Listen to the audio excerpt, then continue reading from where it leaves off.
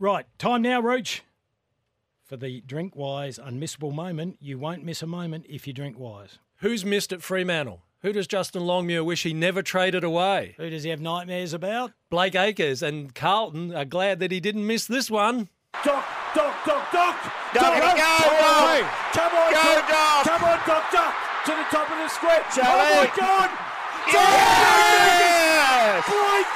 Are you guilty? Joking! Are you joking? Are you joking? Go! What is happening here? What is happening in this game of football? What did I tell you? Akers has kicked a goal. I can't believe what I'm seeing.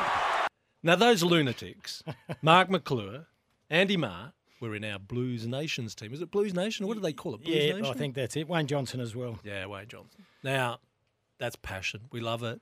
They were really up for it. Blake Acres, if he didn't prove the point again, why Justin Longmuir goes to be going, why did I let him go? Carlton are glad to have him. That's an unmissable moment, Rooch. If you're choosing to have a drink, choose to drink wise. I must admit, when I was watching that game at the time, I thought, what the hell are you doing when he took that mark and he played on? There's a minute left on the clock. Use your 30 seconds. And I was watching Footy Classified last night and I saw Kane brought it up in his close checking or whatever, and it was true. I know there's a lot of adrenaline, but you need composure. He gave him an opportunity to maybe lose the game. I think there was only 70 seconds on the clock. Didn't miss. Didn't matter, Rooch. He wouldn't have missed. Could have used 30 seconds up on the clock, which I just wasted then before we go to the news. Rick Davies coming up next.